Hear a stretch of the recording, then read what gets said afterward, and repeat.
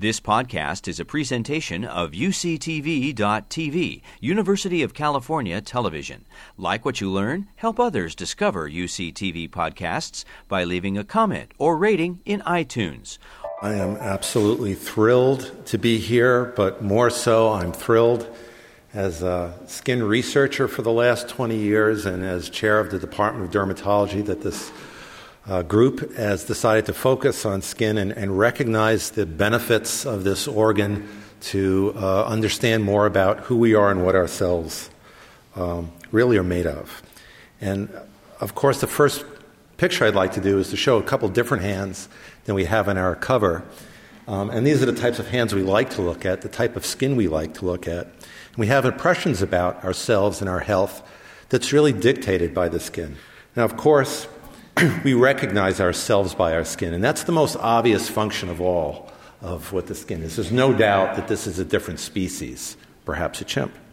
And years ago, in the field of dermatology, there was a very well-known dermatologist named William Montagna that did quite a bit of comparative anatomy, looking at the histology of different species, and published a series of fascinating papers which described many similarities and many differences between different species in terms of elements of the skin.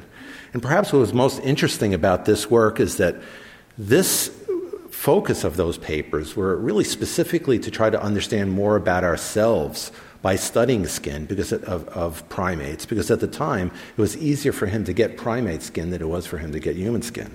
We also have more rare disorders that and somehow perhaps emphasizes our common origin evolutionarily.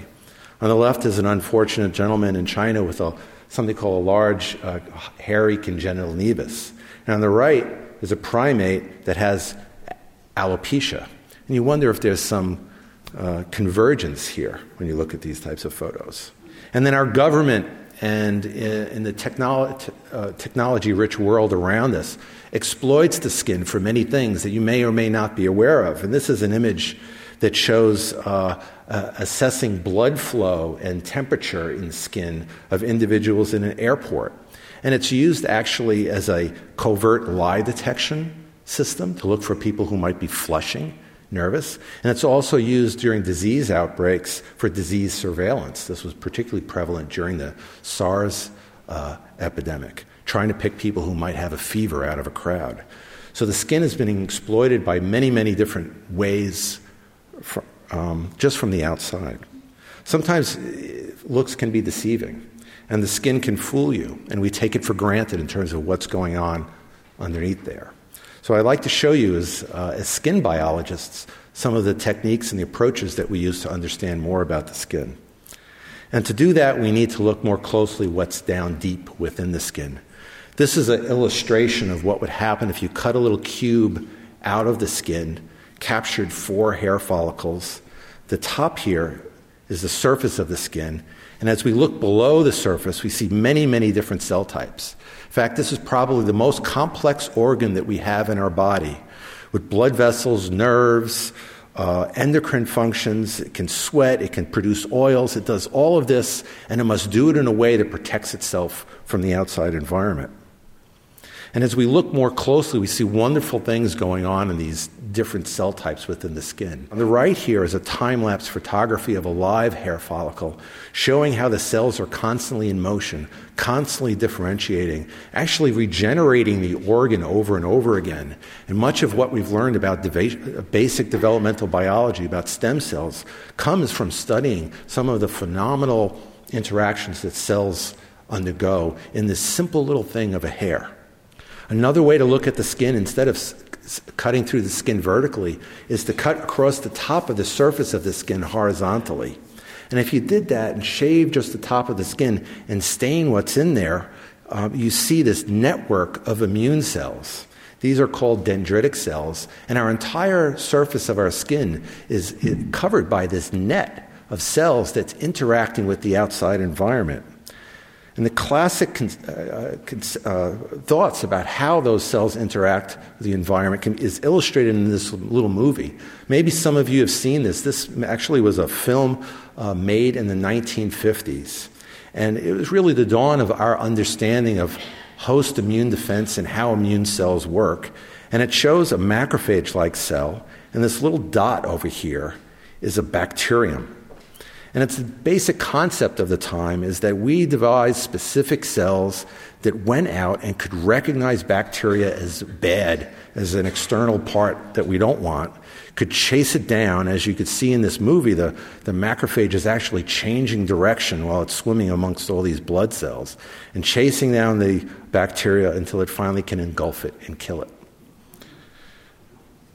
Well, what we learned about 20 years ago now is that our system that our skin uses to defend against the outside environment is more than just specific cells that are tracking down bacteria, but that our skin surface also produces natural antibiotics. We've named these AMPs, or antimicrobial peptides. And this is a slide from some work I did when I was, I guess, about 5 years old, since it's 20 years ago, that shows the brown staining of the first known mammalian skin antibiotic. And this isn't produced by these specific immune cells, but it's actually produced by the cells that form the surface of the skin, suggesting that there's more to the way the skin interacts with the outside environment than we may otherwise think. In fact, I want to show you an example of a wonderful experiment that demonstrates just how important those surface antibiotics are to us.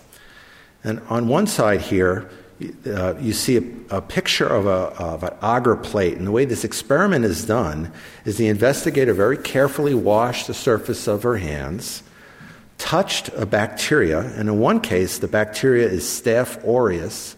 That's a bacteria that normally can make infections on the skin. We know it's dangerous to our skin. And if you touch those bacteria, wait a few minutes, and then go back later and touch a plate, you'll see that the bacteria were able to live on the surface of the skin. That's why the fingerprints show up. All those little dots are the bacteria that lived on the surface of the skin and that got transferred to the plate. But if you do the exact same experiment, but now when you wash your hands, instead of touching a skin bacteria, you touch a intestinal bacteria like E. coli. This is a pathogen too, but it doesn't cause disease in the skin. You see that when you go back later and touch your fingers to a plate, all the E. coli are dead. So this is a great example that somewhat explains certain diseases. It explains why Staph aureus can be a disease-causing organism on skin because it survives, and why E. coli is never found as a disease-causing organism in the skin situation, because the skin makes specific antimicrobials. What's particularly interesting about this experiment, though, is the all-important control. And as scientists, we love controls. And that is to do the same experiment but have sterile surgical gloves on. So you see what happens. When you have sterile gloves on, you touch Staph aureus and wait a while and touch your glove-covered bacteria on the plate. Some of the Staph aureus survived, but they're not doing so well. They actually missed the fact that they were on the surface of our skin. But look at what happened with the E. coli. These gloves touched the same number of E. coli as the bare fingertips did. And you can see the E. coli survive very, very well when the gloves are on your hand. So what does that mean practically for our everyday life, thinking about the skin? Well, it means that gloves protect bacteria from us.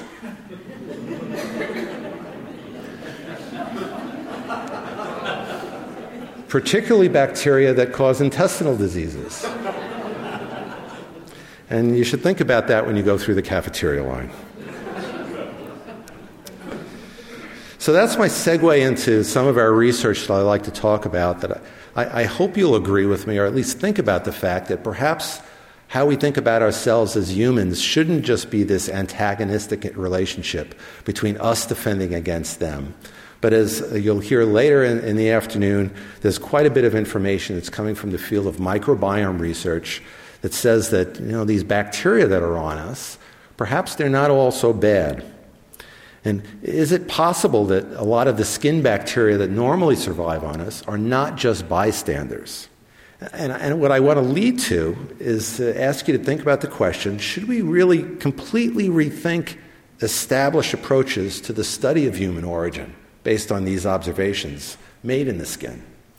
Classically, we think about this type of tree of life an evolution where the single-cell organisms evolved into complex organisms like humans. But I propose to you that perhaps we should flip this on its head and think about it really that we have evolved to serve the master microbes. And we're all these little different types of organisms. Some dropped off the evolutionary tree and some survive.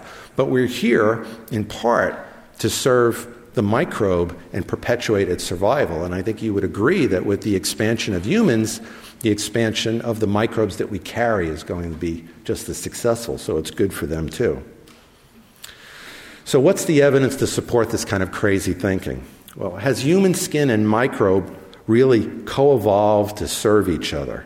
Are the microbes one of our own cells, not just something foreign, but is this part of us? And there's lots of evidence now to really, I think, very clearly show us that specific types of bacteria, specific microbes on the skin, are absolutely essential to human health. How could this be? Well, one way we understood this is when we realized that the microbes aren't just living outside on the surface. They're not outside the door, but they're really integral in that little piece of skin that I illustrated to you earlier. This is some work done by a couple of scientists in my lab over the last few years showing how microbes are not just at the surface, and it's these little tiny purple dots, and the epidermis is the top layer of the skin. And if you look down on the hair follicle, you see lots of microbes. That wasn't such a surprise. But what was a surprise to us and many others is that if you look in areas that we thought were sterile, even in healthy skin that hasn't been injured, that's normally working, there's collections of microbes that live down in our fat, in the tissues between our blood vessels. And they're there in a place where they could be interacting with the rest of our body. One of the ways that microbes benefit us on our skin can be illustrated by an experiment just like the one I showed you before, but with a little bit of a twist. So this is an experiment. Again, those 3 lines are fingertips.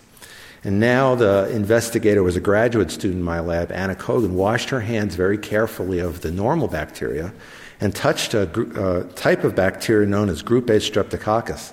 This is also known as the flesh-eating bacteria. So normal ones would be very dangerous. This was a type of bacteria that we attenuated, so it was relatively safe. But why we use these bacteria is that they're a pathogen, so they're foreign bacteria. We don't want them. And secondly, that they have a unique capacity to lyse red blood cells. So you can see them really obviously when you touch a plate that has blood in it. It lyses it. That's why it's all clear.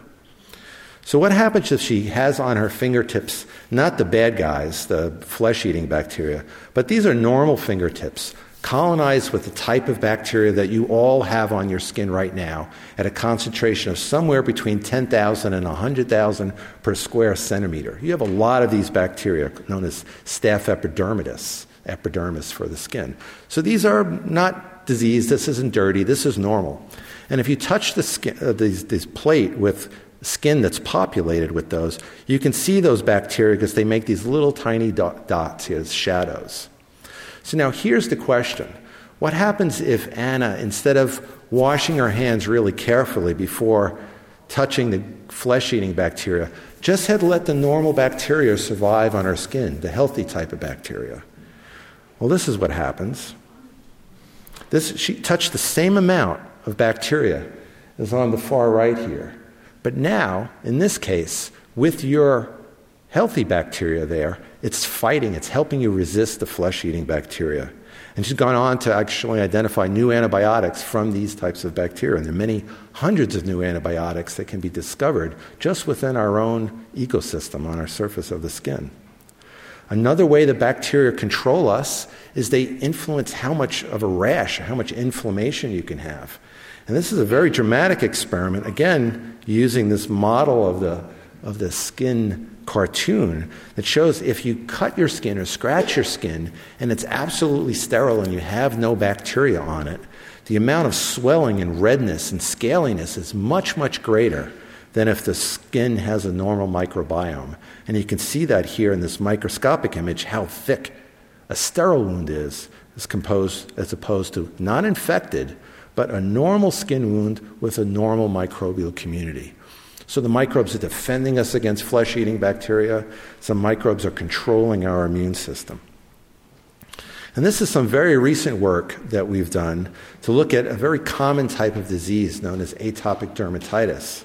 There's a picture of a child in the corner here on the bottom with a complication of this disease. It's a type of eczema, and these patients, unfortunately, very often get staph infections. That was that bacteria that we showed you in the glove experiment. And when you look at normal population, this is several thousand samples, most of the normal bacteria on healthy individuals produce these antibiotics that kill staphylococcal disease-causing bacteria. But in patients with eczema, there's very few, actually, of the normal type of bacteria. They're displaced by another bacteria.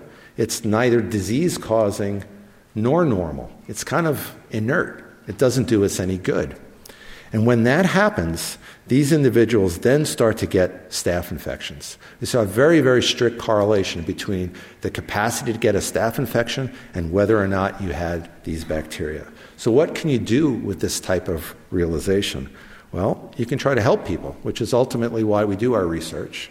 And this is showing an experiment. This is the beginning of a large clinical trial we're doing in a number of cities. This is now 8 patients, but kind of show you what happens. This is the average result. And on the blue side is before treatment and the amount of Staph aureus. And the red side is after you put a treatment on. So first as a control, you just put a moisturizing cream on, and you see the amount of the infected bacteria, if anything, goes up a little bit. It doesn't really change. And what if you put one of these inert bacteria like are found in patients with the disease? Well, nothing happens. If you put a cream that has those bacteria on it, the patients stay the same. They still have a lot of Staph aureus. But now here's strain 2. This is a bacterial strain from a normal person that's transplanted onto the diseased skin. And you can see this bacterial strain, just in a single application, causes over 100-fold decrease in the amount of infectious bacteria. This has worked at actually every single patient we've tried so far, so we better stop the study now, right, before we find out it doesn't work. But we're very excited about it, and I think it's further showing how some microbes, not all microbes, are our friends, and some microbes are clearly our enemies. So how should we think about this in this conference? Well, I'd like to propose to you the concept of the super-organism. We probably only inherit of our total genetic makeup in our bodies, probably only about 10% of it really comes from our parents, because 90% of the organisms that we carry around from us are microbes. So that means, when you think about it, most of the genetic material that we're carrying around, we can exchange. We're not stuck with the things our parents gave us. We can exchange bacteria just by shaking hands. And if anybody's really healthy here, I'd like to shake hands with you. And what it really also means, of course, we realize this already, but our environment can directly influence who we are. And this now starts to get us to a molecular and genetic explanation for something we've observed for a very long time. Certain environmental situations affect health, and that might be because those environmental situations are affecting the health of the cells on us that are microbes. So with that, I'd like to suggest that understanding the pro- and antimicrobial systems of primates and humans can better define who we are.